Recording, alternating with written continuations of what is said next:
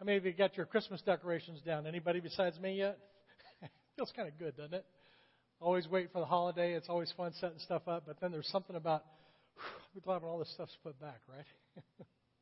We have Christmas behind us. We've got New Year's behind us. And now what? In my house, we're talking about spring break.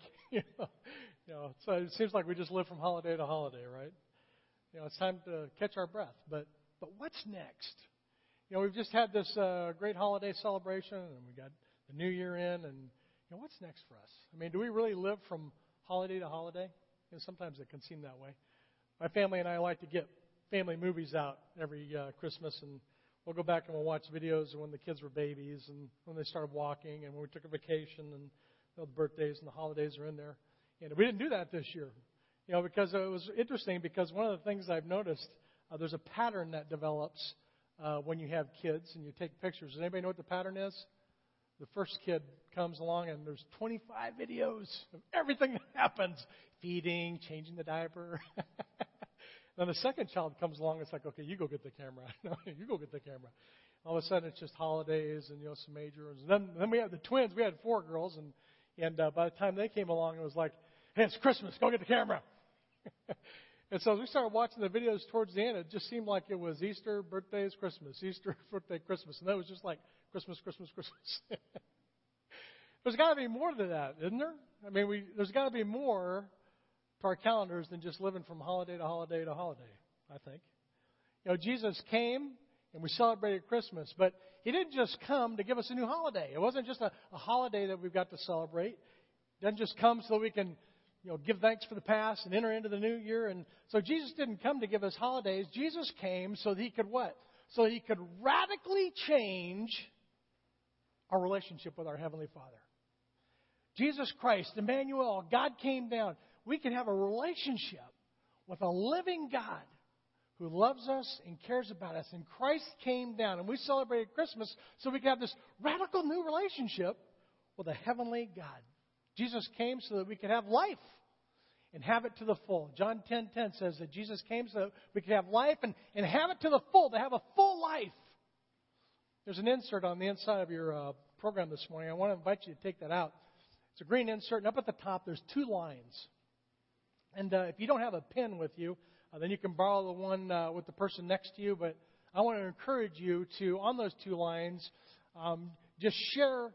Just write it down for yourself at this point, but write down what you think God's will is for you for 2015. We've got this Heavenly Father. The heavens, the great I Am wants a living relationship with us, and He's got a plan and a purpose for us. And so as you think about God and your upcoming year, what are some things that you think that God has for you in store for 2015? So just write a couple things down. And you want to do that. And so, because I want to maximize the benefit for our time together this morning. And a part of that is just having you think about, there's a God. What does He have for me this year? And so if you can't think of anything right now, that's okay. You can put a little question mark by there or a smiley face, or it's like, I don't know right now. But maybe you've got a clear sense of where God is leading you and what He does have for you. And so just take a moment to write that down. And there's a difference between asking what you want God to do and what He wants to do in you, isn't there? I mean, it would be easy for us to say, here's a list of things I'd like to see God do. But if it was a personal thing and you were to say to God, God, what do you have for me? What do you want to do in my life? There's a difference between asking God what you want and asking Him what He wants for you, isn't there? The difference is where is the source of the plan coming from? I mean, if I've got a plan and I'm going to list all these things down, I'm going to say, okay, God, this is what I want, then it's my plan. But if we put ourselves on the other side of the equation and say, well, I'm not sure what this next year is going to bring. I'm not sure what is going to happen this year. And so, God, what do you have for me? And so just write down a couple things about what you think God would have for you next year. I'm going to give you a couple minutes, maybe 30 minutes. We're going to come back and we're going to review these answers a little bit. And if you didn't have a chance to write anything down, that's okay. If you had something to write down, then it'll be an opportunity for you to kind of go back and review that. But wouldn't it be great if all of us could walk out of here this morning with a clear sense of what God wants for us next year? Wouldn't it be great? What does God have for us next year? If we could all answer that question when we left here today, I think that would be fantastic, don't you? Romans 12:2 says this. It's on the top of your insert as well. It says, don't conform any longer to the pattern of this world, but be transformed by the renewing of your mind. It is then that you will be able to test and approve what God's will is, His good, pleasing, and perfect will. So we're going to leave this up for a minute because this passage is really foundational for helping us to understand what God's will is, isn't it? Don't conform any longer to the pattern of this world, but be transformed. Then you will know. And so what does it mean to conform any longer to the patterns of this world? What does that look like? You know, when I was growing up, I grew up in California, and I was there probably about a teenager, and my dad moved us to Oklahoma. And so I grew up on the beach, and I was kind of a West Coast guy, and he moved us to California, or to Oklahoma. When I got to Oklahoma, it was a beach scene, so I had a mop on my head. So I had hair that was as long as the front as it was in the back. And I was used to laying out in the sun, and I had my skateboard, and I had my surfboard, and I loved the ocean. And we got to Oklahoma, and after about a week of being in Oklahoma, I thought, man, I am in trouble. Because my first day of school, I walked up. First of all, the school had, in my class in California, we had almost 800 kids in my third grade class. It was fourth grade class, I think, when I got to Oklahoma. When we got to Manford, Oklahoma, there was only 500 people in the whole town. And so I showed up, and it was kind of like, I stuck out like this. And I showed up to class with my hair and my skateboard, and these guys all had guns hanging on the back of their pickup trucks and were chewing tobacco, and I just kind of stood there and I thought, this is going to be bad. And you know what? I think instinctively, and this happens to every single kid, we want to conform. You know, I stood out like a sore thumb, and you know what? I didn't like that feeling. I was trying as quickly as I could to kind of identify with the people around me, right? If you've got young kids, if you've got high school kids, ask them what it feels like for them to try and fit in with their friends. If you can remember back that far, for me it can be a stretch. But as teenagers, we learn really quick. We don't want to stand out. So that's just kind of something that's innate within us, I think, as we grow up, and we carry that with us as we get older. There was a study that was done on some 3 and 4-year-olds, and the teacher asked the class, how many kids like to draw and color? And everybody raised their hand. They all like to draw and color and crowns and pictures and stuff. And so let me ask you this. How many of you guys like to get your crowns out and draw and color? Anybody? There's a couple. Yeah, that's nice. You know what happens? Yeah, I do too, actually. In fact, sometimes I grab a crown because that's all I can find. What happens is those young kids, they start to lose their creativity because it's like, well, nobody else wants to do that, so I don't want to do that. And what happens is as kids grow older, the desire to want to conform to the people around them becomes so strong that it can actually just leads them into making wrong decisions. For me, as a kid, growing up, I would do anything. I did not want to stand out. And so I started hanging around the wrong people. I was easily influenced, and I got pulled into this pattern of the world really quick. And so what does it mean to conform to the world? It means to try to be like all those people around you so that you can kind of fit in. But as Christ followers, we're not called to conform to the pattern of the world. Paul says this, don't conform to the pattern of the world. We're not supposed to conform, but we're to be transformed by the renewing of our mind.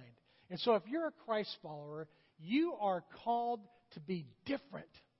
And not just different in a little way, but different in a major way. When Jesus took Peter, James, and John up to the mountain, it's called the Mountain of Transfiguration. It's in Matthew chapter 17. It says that Jesus was transformed. His face was as bright as the sun. His clothes became white as light. They're walking up to the top of this mountain, and Jesus is transformed, and it's kind of like this, aha moment. There's just this huge transformation, and they're sitting there looking at Jesus, and it was like, wow, that is really bright. Don't be conformed to the pattern of this world. Be transformed by the renewing of your mind. We're supposed to be different, dramatically different, in a way that there's no way that we could be confused by somebody else that you'd see in the world. When I was a kid, I used to really be afraid of caterpillars. I don't know why. Bugs. It was fuzzy. I don't know. I just didn't like the caterpillar. It's a creepy crawling thing. It's like a bug. I didn't care for it. And so, but we all know what happens to the caterpillar, right?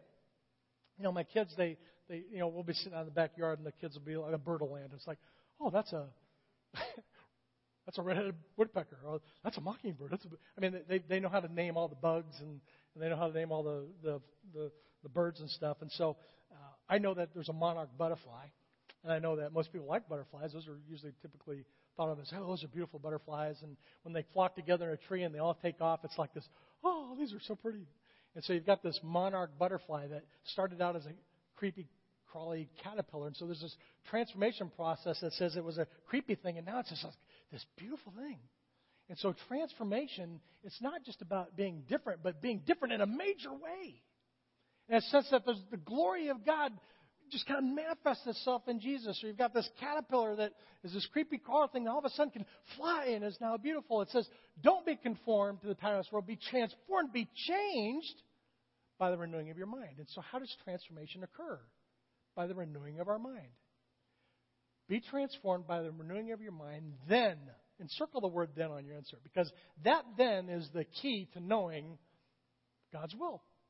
If you want to know what God's will is for your life, His good, His pleasing, His perfect will for your life, then it begins by being transformed by the renewing of your mind. It's only then that you're going to be able to test and approve what His good, pleasing, and perfect will is. And so when we think about knowing God's will, it's important that we understand it begins with us and about how we think and about how we see the world and how we relate to the people around us. If we're going to know God's will, we have to be able to understand some principles for knowing how to have our minds transformed. We have to know, well, how do I change the way I think? What does that look like? So this morning we're going to look at these 5 principles for knowing how we can be transformed and how our minds could be renewed. And the first one is this. If we're going to know God's will and we're going to experience this transforming, mind-renewing principle in our life, we have to understand what it means to have a relationship with Christ. Because apart from Christ, you can't know God's will. And so if you don't have a relationship with Christ, then it's going to be difficult for you to kind of get in line with, well, what's God doing? In this next passage in John 15:5, Jesus is talking to His disciples, and He says, I am a vine and you're the branches. And so He kind of has this farming imagery, and He's growing grapes. And so He's this strong vine, and we're the branches. We're attached to it. If you remain in Me and I in you, then you're going to bear much fruit. Apart from Me, you can do nothing. And so apart from Christ, we can't know God's good, perfect, pleasing, that will. And so we have to understand what it means to have a relationship with Christ first. One of our houses, one of the first houses Carolyn and I bought after we got married, it was like a couple houses later, but it had a grapevine in the back. And so, and when we bought the house, the guy said, no, that's my grapevine. You need to take really good care of it. And I'm thinking, yeah, okay, just sign the paperwork. Let me move in. And so I got in. The first thing I started doing was whacking. It was all grown over. It was taken over. And I started whacking those vines off, and then I found some grapes. So I thought, hey, this is kind of cool. I got a grapevine in the back of my house. So I kind of cleared it off, and I had all these, this big pile of brush. It was just a big nasty pile, and I looked back and I saw the branches and the grapes on there. I thought, hey, this is kind of cool. Now, I'm not a believer at this point. So now, 20 years later, I look back and I think, man, that was a great illustration of what it means to be connected to the vine. Jesus says that if you are connected to Me in a sense that you're a part of Me, then you will be able to do things. And so, but apart from Me, you can't. And so understanding God's will for your life really begins with understanding who you are in Christ. It begins with understanding what it means to have made a faith commitment. Last week there was a gentleman that came into Springbrook and had an opportunity to talk with him a little bit, and we were just kind of processing through how to have a relationship with Christ. We were kind of sharing our faith stories, and just in the process of the conversation, he says, wow, he goes, how do I make a faith commitment? Oh, thank you. It was great because I walked him through how to make a faith commitment. We kind of talked through this a little bit, and he prayed right there in the lobby to make a faith commitment. That was just so exciting to be able to be a part of that process and see how God used our church with somebody just kind of walking in and wanting to know how to have a relationship with Christ. It was so exciting. And after we got done, I could just see it in his face after we got done praying. He got done praying. He looked at me and goes, is that it? I was like, yep. I was like, what's next? Remain in Me. and you will be able to bear much fruit. You're a branch. We're branches. We need to stay connected to Christ. And so having a relationship with Christ it's not just praying a prayer and then going on about your business. It's about staying connected. It's about nurturing and growing your relationship with Christ. It's about bearing fruit. We have been saved by God's grace through faith alone. There's nothing we can do to earn our salvation. There's nothing we can do to work our way into a relationship with God. We come to God humbly, and we ask Him to come into our life. And when we remain in Him, then we're going to bear much fruit. So the fruit bearing is a result of is about being connected to Christ. So we are bought at a price. We are not our own. God has a plan and a purpose for each of us. If you are a Christ follower, God has a plan and a purpose for you that He wants to accomplish. And a part of that is just how we bear fruit. Part of it is how we bear fruit in our families, in our neighborhoods, in our church, in our workplace. And so what does it mean to be salt and light in our communities and to share our faith with people around us? It's about understanding that we need to be connected with Christ first. And apart from that, we can do nothing. And so if I asked you this morning to raise your hand if you felt like, are you connected to Jesus Christ? And so when you think about what it means to be a vine and a branch, are you connected to Jesus Christ? Would you characterize yourself as having a relationship with Christ? And so if you would say, I'm not sure, or maybe, or I don't know, then the answer to that would probably be no. I mean, you either do or you don't, right? And so if you want to know God's will, as we head into this new year, as we celebrate the great I Am, as we try to think through, well, what does God have for us in this new year? It begins by understanding that we need to be connected to Jesus Christ. If we want to know God's will, it begins with a relationship with Christ. The second thing that we have to think through is, what does it mean to reflect on God's Word daily? If we're going to know God's will, if our minds are going to be transformed, then we have to reflect on God's Word for the transformation. We're all going to be influenced by something. And so what is it that influences our thinking? And we need to step back and say, what is it that's filling my mind? Is it TV? Is it the computer? Is it Facebook? Whatever it is. I mean, there's a lot of things that influence our thinking. And so if we're going to have our minds renewed so we can experience this transformation to know God's will, we've got to reflect on God's Word daily. My wife and I were in Arkansas yesterday. My father-in-law passed away, so you can be praying for Carolyn and her family. But it was interesting because during the funeral, we had an opportunity to talk to different family members. The pastor that was there had kind of shared a little bit about Shelley's faith story. And so, inevitably at a funeral, there's always the conversations about what happens after you die. And, funerals are times when people usually contemplate those kind of things. But it was really interesting because our family had an opportunity to visit him over Thanksgiving. And so we were in his living room and we're all talking. And so they were in the kitchen. So I walked in the living room and his TV remote was there. But then he had this nightstand and it had the little book, Jesus Calling. Have you got that? We've got those out at the lobby. Great resource if you're looking for something to do a daily devotional. And so I thought, wow, he's got the Jesus Calling. So I looked at it and I opened it up just to see where he was. It was behind it. I opened it up and the marker was like on that day. Shelley had been doing his daily devotions on a daily basis. It was really interesting for Carolyn. I was just kind of processing through his life and just kind of letting her share some of the changes that we've seen in his life to know that, wow, there's the power of God that transforms somebody's life. And it was reflected by the fact that he was really in God's Word daily. We need to be in God's Word if our minds are going to be transformed, if we're going to be able to really tap into this power that God has for us and know His will. Reflection is an important part of how our minds are changed. In fact, if you go to our website, springbrook.org, down at the bottom, there's a little box that says this month's memory verse. And you can click on that, and then there's a little box that says past memory verses. And if you click on that, it'll take you to an application called Scripture Typer. And there you can see the Springbrook Memory Verse Collection. We've got all of our memory verses that we've done each month on the Scripture Typer. And one of the things that's neat about it is that whether you run it on your computer or your cell phone or your tablet, whatever you're doing, is that it has the ability to have you kind of be prompted on a day or week basis, whatever it is, on kind of memorizing different passages. And so it's kind of cool because all these memory verses that we put out, you have an opportunity to memorize those. And as you reflect on God's Word and you memorize that and you let that soak in, it changes your mind. And so you take something like a little application like Scripture Typer, and those are things that help us to be able to have our minds transformed. 2 Timothy 3:16 says this. It says that all Scripture is God-breathed. And it's what? It's useful for teaching, for rebuking, for correcting, and training in righteousness, so that the man of God may be thoroughly equipped for every good work. And so we are equipped for every good work. We're equipped to understand what God has for us. We're equipped to understand His will for us as our minds are transformed, as we reflect on Scripture, which is God-breathed and useful for transforming us. So don't let other things transform you. Focus on memorizing, reflecting on, and meditating on and reading Scripture. I'm pretty selective about what I read.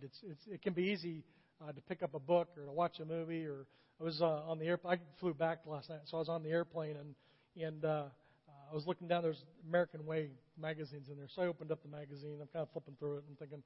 And I was reading this thing for probably about 30 minutes. I thought, wow, it's easy for us to pick up stuff. You can be standing in line at the grocery store and pick up a magazine, or somebody can say to you, hey, I read a good book. It's like, oh, that sounds like a good book. And there's a lot of great books out there. I was talking to one of our small group leaders about the book Crazy Love as a study. It's like, it's a great book. There's a lot of great material out there to read, but there's no substitute for reflecting on and meditating on God's Word. That is where we experience genuine, God-honoring transformation of the mind. It's the way that we transformed and we learn to think differently. We don't want to be like the world. We want to think differently. And so we read different stuff, and we have to reflect on God's Word if we're really going to get in line and understand what God's will is for us. And so we need a relationship with Jesus Christ, and we need to reflect on God's Word daily. And the third thing we need is we need to be able to rely on the Holy Spirit. If we're going to understand God's will, and if we're going to be transformed and we're going to be able to change the way we think, we have to rely on the Holy Spirit to do that. We can't do this on our own strength. I mean, we can try. I grew up trying to make changes in my own life. The first 10 years of my marriage, the first 30 years of my life, I tried to do it all on my own. And, we can try to do it on our own, but in the end, it really doesn't typically work out. We have to rely on our relationship with Christ and God's Word to transform us, and then we have to rely on the Holy Spirit to do the work. Now, where is Jesus right now? We celebrated His birth at Christmas. God came down. We had Emmanuel. We had the baby in the manger, and we had this life-transforming thing that happened. Where is Jesus now? He's in heaven, right? Everybody say He's in heaven. Jesus Christ is physically in heaven. You read through the book of Acts at the very beginning, and it's like they're talking to Him, and He ascends to heaven on a cloud. And so Jesus Christ is sitting at the right hand of the Father, physically in heaven right now. It wasn't a spiritual thing. Where's the body? Christmas is coming. The grave's empty, right? And so Jesus is physically seated at the right hand of the Father in heaven.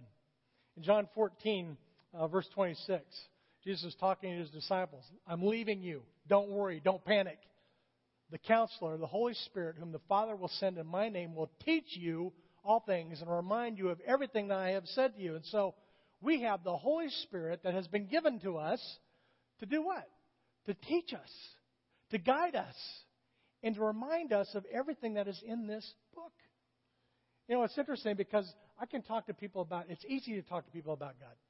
First thing you have to do is figure out, okay, well, what God are we talking about? Most people will talk about God without really having a whole lot of conflict. But the second you start talking to people about Jesus, what happens? It's like, wait a second, the conversation's taken a different turn. Talking about God and talking about Jesus are two different things. Most people are uncomfortable talking about Jesus because it's like, wow, there's just too many questions around Him. He's a controversial figure. It's like, well, who are you to tell me what to believe? And so talking about Jesus all of a sudden changes the conversations with people at work, or in your workplace, or in school, or in your neighborhood. What's interesting, as difficult it is as it can be to talk about Jesus with people, have you ever had to try to have a conversation about the Holy Spirit? When we talk about God, we can talk about Jesus. When was the last time you had a great conversation about the work that the Holy Spirit was doing in your life? It just doesn't happen. It doesn't happen instinctively. But Jesus says, look, I'm gone, but you have the Holy Spirit with you to teach you all things, who will remind you of everything I have said to you. And so if we want to know God's will, if we want our minds to be transformed so we can experience His good, pleasing, and perfect will, we have to rely on the work of the Holy Spirit in our lives. I have Roger Mills is going to come up, and I just want to just to kind of illustrate this issue of what it means to trust and to rely on the Holy Spirit. And, sometimes it looks like this, so thanks. So thanks, Rod. So I'm going to ask Roger to face this way now. Watch this. Okay, Roger, I want you to just fall back. Good job. How did it feel while you were doing that? There's a point there. I was trying to decide how far I was going to get back. Thanks for coming up. So what made him fall back? It was just trust. I mean, he just knew that I was going to be back there. He thought I was going to be back there. It was funny because during the first service, I had asked a couple of people, hey, would you be willing to come up on stage? I was like, yeah, maybe. And I said, what do you want me to do? I was like, I want you to fall back. And one person said, there is no way. I'm like, well, you don't trust me? He's like, I don't think you can catch me. So, and so it takes a certain degree of trust to know that, hey, look, I'm gonna catch you. And that's kind of what it's like with the Holy Spirit. The Bible says that we have the Holy Spirit that is going to teach us and remind us everything that we've been sent to. And we need to rely on Him. Well, I just don't know what that feels like. You're right, you don't. Sometimes it is a renewing of your mind and changing the way you think is a process. But God's Word is faithful, and it's true, and we can count on it. And so relying on the Holy Spirit is really just trusting that God has your best interest in mind. It's about placing your faith in there and doing and stepping out there saying, okay, God, I can't do this on my own strength. I'm going to do it. I need you there. And that's exactly where God wants us. In Acts 1:8, it says you're going to receive power when the Holy Spirit comes on you, and then you'll be witnesses. And so when we try to get out there and do things on our own, we're doing it in our own strength, and we're subject to fail. But if we will rely on the Holy Spirit to work in us and through us, it's there that we find clarity. It's there that we get a sense of clarity about God's leading. I didn't put this verse on your passage. I wish it had. If you have a pen, write this down. It's 1 Corinthians chapter 6, verse 19. Paul is writing to the Christ followers in the city of Corinth, and he says this. He says, do you not know that your body is a temple of the Holy Spirit who is in you? Your body, if you're a Christ follower, is a temple of the Holy Spirit that is in you. You got that from God. You are not your own. You have been bought at a price. The Spirit of God is external in the life of somebody that does not have a relationship with Christ. The Spirit of God is guiding conversations and just working, drawing people into Himself. The Bible says that no one comes into a relationship with Christ unless the Father draws him. And so that gentleman that walked through our doors last week, the Spirit of God was drawing him here. It was guiding our conversations, and it will continue to help him grow. The Spirit of God is external in the life of a person that does not have a relationship with Christ. When we come to Christ and we say, I need you in my life, we're asking Him to take residence in us, and the Holy Spirit comes into us. That's 1 Corinthians 6:19. And so that we need to just trust that. You need to trust that the great I Am, the God of the Bible, is going to give you His Holy Spirit. And as you reflect on His words, as you listen to those promptings, as you're in conversations and study, God is going to change the way you think. God speaks to you through His Word. We talk to God through prayer. And so when I'm praying, I'm talking to God. And I can read His Word, and that helps me talk to God. But when I read God's Word, and I reflect on it, and I meditate on it, that's God's Word speaking to me, changing the way I think. And the Holy Spirit is the one that fosters that process. John said in chapter 14, the Holy Spirit, the counselor, is going to teach you all things to remind you of everything that I have said to you. The Holy Spirit is inside of us, transforming the way we think and the way we behave. And we need to rely on His power and His presence to be able to accomplish those things. And so we rely on the Holy Spirit in our lives. We have to have a relationship with Christ. We have to rely on the work of the Holy Spirit. We have to reflect and study on God's Word. And the fourth thing that we need to be able to do, if we're going to really allow our minds to be transformed, the fourth thing that we can do is that we can request feedback from other people. We can request feedback from other Christ followers. There's a lot of people whose opinions, when I was growing up, I had a lot of people that had shared their opinion with me, but they weren't all good. And so we need to request feedback from other Christ followers. In Proverbs chapter 11, verse 14, it says this, where there's no guidance, a people what? They fall. But in abundance of counselors, there is safety. we need to ask for help.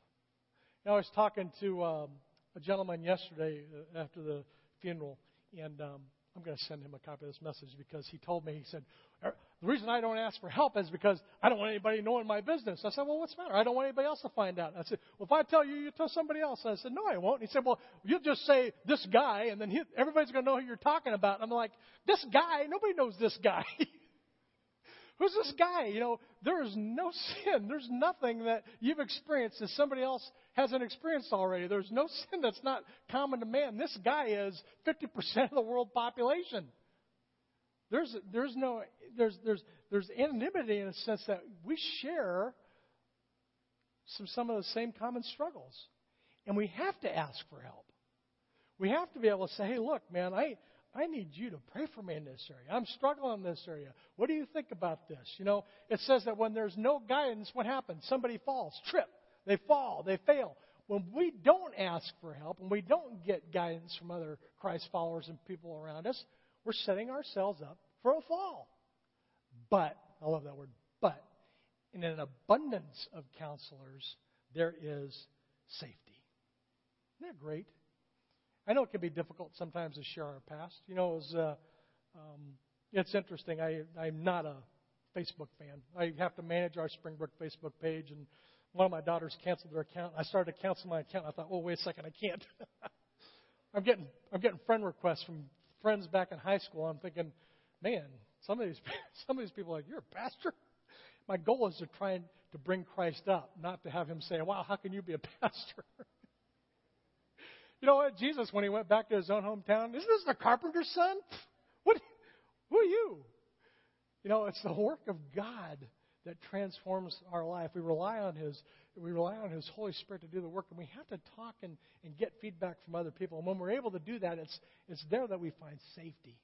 That's where growth happens, when we start talking to other people and sharing our struggles and getting feedback. 1 John says that if we confess our sins, God is faithful and just and will forgive us our sins. It's important that we share and talk to others.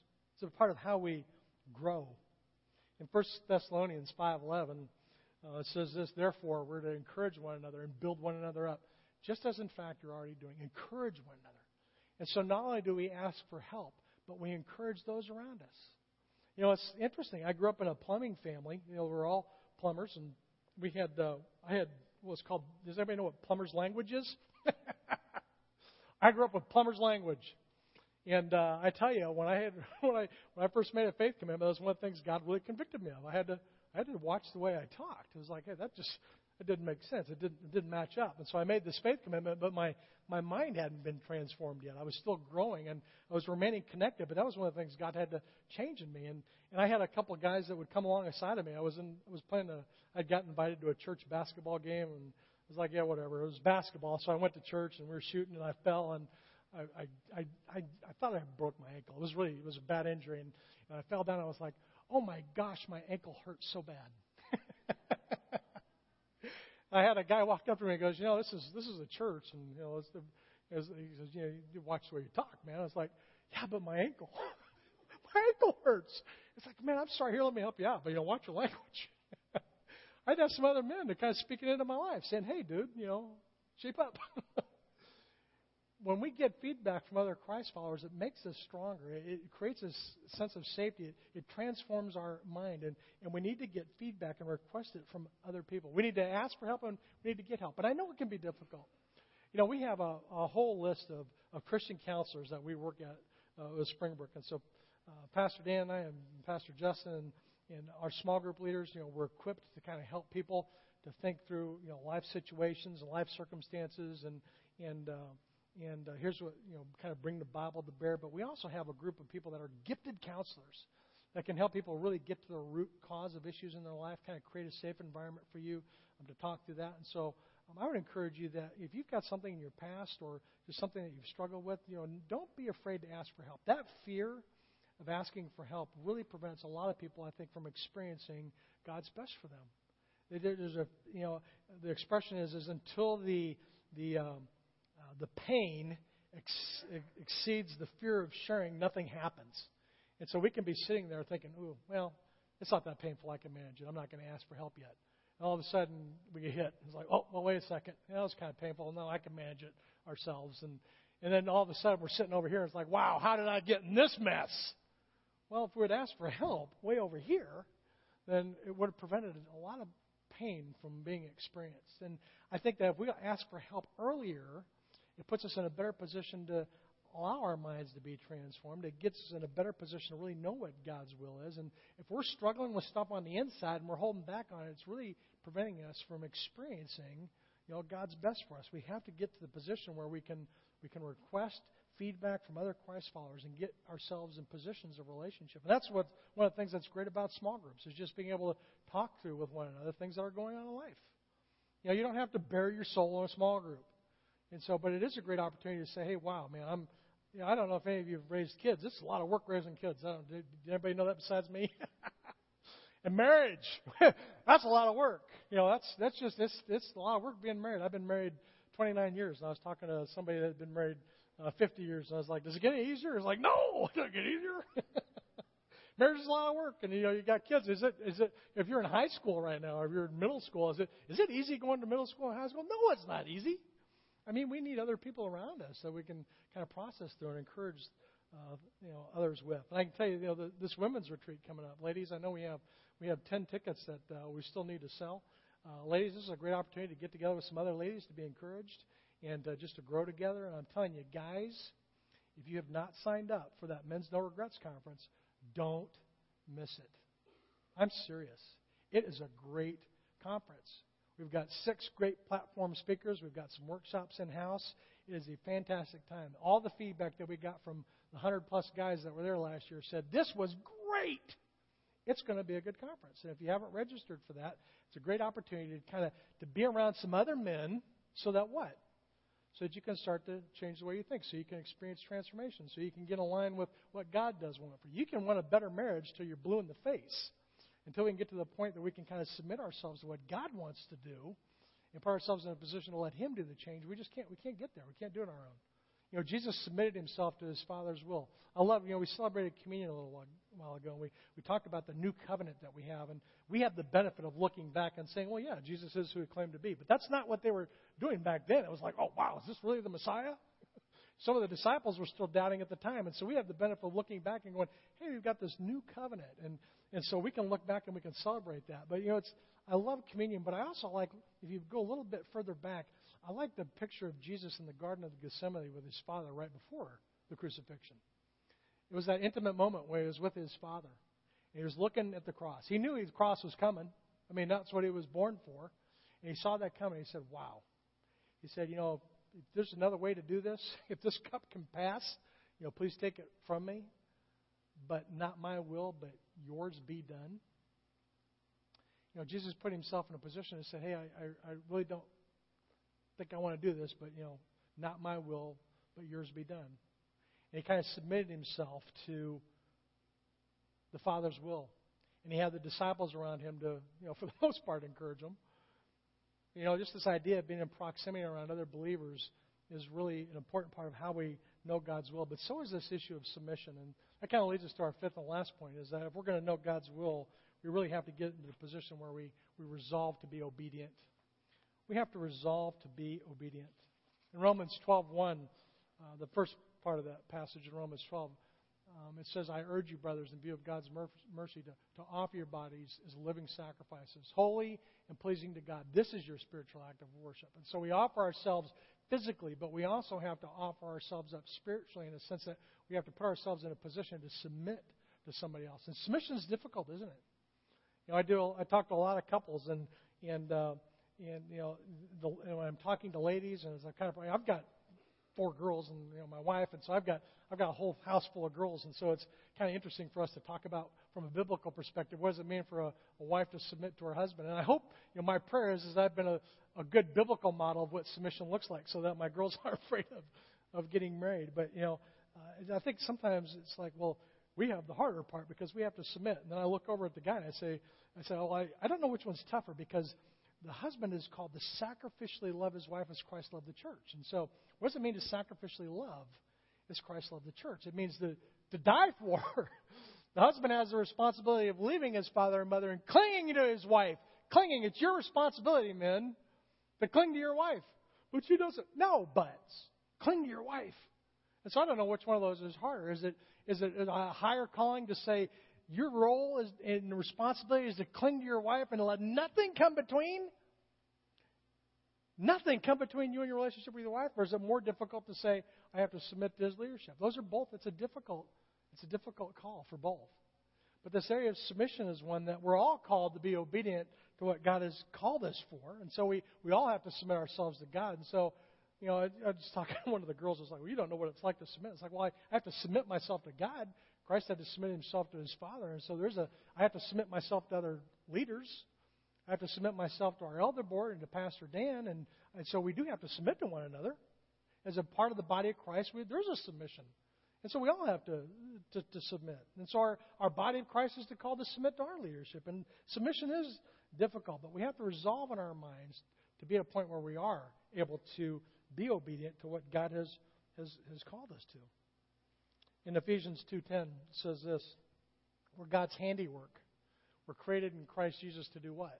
To do good works, which God prepared in advance for us to do. I love this passage. This is one of our key passages in our spiritual gifts class. In fact, we have a spiritual gifts class that we're going to be starting up towards the end of January. If you don't know your spiritual gifts, or if you haven't had an opportunity to come through our class at Springbrook, I really want to encourage you, if you have the opportunity, to sign up for that. We offer it every quarter.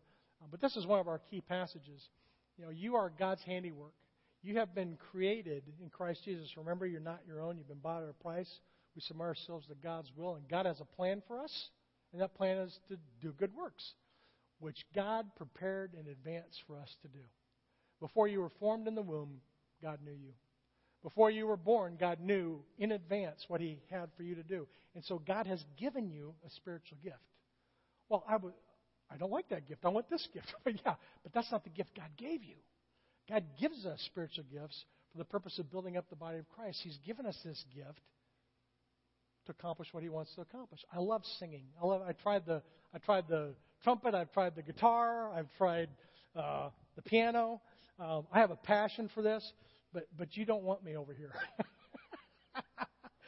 I am so grateful for John Jackson. I am so grateful for our worship director. I'm so grateful for our worship team that comes together each Sunday morning and they use their gifts in a way that we are blessed. I'm glad God's given me the gift of apostleship and leadership and faith, and God's wired me, and God's wired Pastor Dan, and God's wired a small group leader, and God's wired our children's ministry team. And I mean, it's neat because what happens is when the whole body of Christ comes together and they're using their spiritual gifts, you know what happens? The body of Christ is built up, it's made stronger, and we're able to accomplish what God has for us together. And so a team is not one. And so God has a plan for me, but he also has a plan for us together. And so we have to be obedient to that. And so we're God's handiwork, created in Christ Jesus to do good works, which God prepared in advance for us to do. So if you want to know God's will, part of that is just saying, well, what spiritual gift has God given me? He's given you a gift for a purpose. It's kind of like your job description. When you go to work, there's a job description, right? So when you go to work, you know exactly what you're supposed to be doing. If you're in school, you show up, and there's a syllabus there. There's some books you're going to have to buy. There's some homework you're going to do. And so there's a syllabus there, or there's a job description. And so we're in this world, and we don't have any problem understanding what we're supposed to be doing out there. But all of a sudden, we get to the church, it's like, ugh, what are we supposed to be doing? We have a spiritual gift. It's your job description. So if you want to know what God's will is for your life, a part of that is just knowing what your spiritual gift is. And then being obedient and using it so that the body of Christ is being built up. And so these principles, and this is not an exhaustive list, but as we head into 2015 together, it's my prayer for each of us that we'd be able to draw closer to God. I pray that this year that God would just blow our socks off with what he wants to accomplish in and through us. And it begins with each of us, though, individually putting ourselves in a position to change the way we think, to be transformed so that he can accomplish what he wants to accomplish in our lives. Now, on the bottom of your insert, there's 2 lines there at the bottom. And I don't know if you look back at maybe what you were thinking during the first time, I want to give you a moment just to reflect back on these 5 principles. And as you think about 2015, which one of those principles do you have a sense of, hey, God may be leading you to say, hey, look, if you really want to know my will for you this year, if you're really going to be transformed, if you're going to take this seriously, which one of these principles kind of affects the way you think about the new year? We have classes. We have our baptism class. If you want to know how to have a relationship with Christ this morning, I want to encourage you, don't walk out those doors before you get that question answered. Our prayer team is going to come up in just a moment, and I'll be here at the end of the service. And so if you want to know more about how to have a relationship with Christ, I invite you to come up. I'd love the opportunity to talk with you about that. Any of our prayer team, I would love the opportunity to talk with you about that. It begins by understanding your need for a relationship with Christ, and it builds on that. Does that make sense? And then we have to remain as we do the other four principles, and we play those things out in our life. And so we have classes. We have membership classes. We have baptism classes. We have small groups. And so our ministry is designed to help people be equipped and to grow towards spiritual maturity. And so discipleship is an underlying theme of why our ministry exists. We exist to reach our community for Christ and to build up passionate followers of Christ. That's our vision statement, building passionate followers of Christ. And it begins with helping people understand their need for a relationship with Christ and then building on those other four principles. And so I'm going to ask our prayer team to go ahead and come forward now. And I want to invite you to, as you're thinking through that, we have, I think we've already collected the welcome slips. And so, but if you want to know more about, membership, go to our website. It's pretty comprehensive. I want to thank, Christine, Jerome, and Chris Green, and Sarah Mason, and there's one more in there. We had a team that just really did a lot of work on our website, so I want to thank them for that. Dave Green did some great work on our system stuff, and so go to our website and check it out. All of our classes are on there. Go to the calendar. Membership classes coming up, baptism classes coming up. If you want to know more about how to have a relationship with Christ, if we can help you this morning, come up after the service, and we'll pray with you, and we'll kind of process through that with you a little bit. Would you pray with me? Father, I just thank you for this day you've given us today, and I thank you for the opportunity we have had to come together this morning to worship you, to hear your word taught in a way that our minds are transformed. I know that there's a lot of things in this world that want to try to pull us into it. Sometimes it's friends, it's work, it's just life circumstances. The world is just constantly trying to conform us to its patterns. But God, we want to, like Paul, we don't want to do that. We want to be transformed by the way we think. And so, God, I pray that you would renew our minds as we head into this new year so that we can have a handle on your will for our life. And God, I just thank you for this day you've given us, and I look forward to the great things that you're going to do in each of us individually as we head into this new year and collectively as the body of Christ as we work together to accomplish your plans. And so, God, thank you for this time. In Christ's name, amen.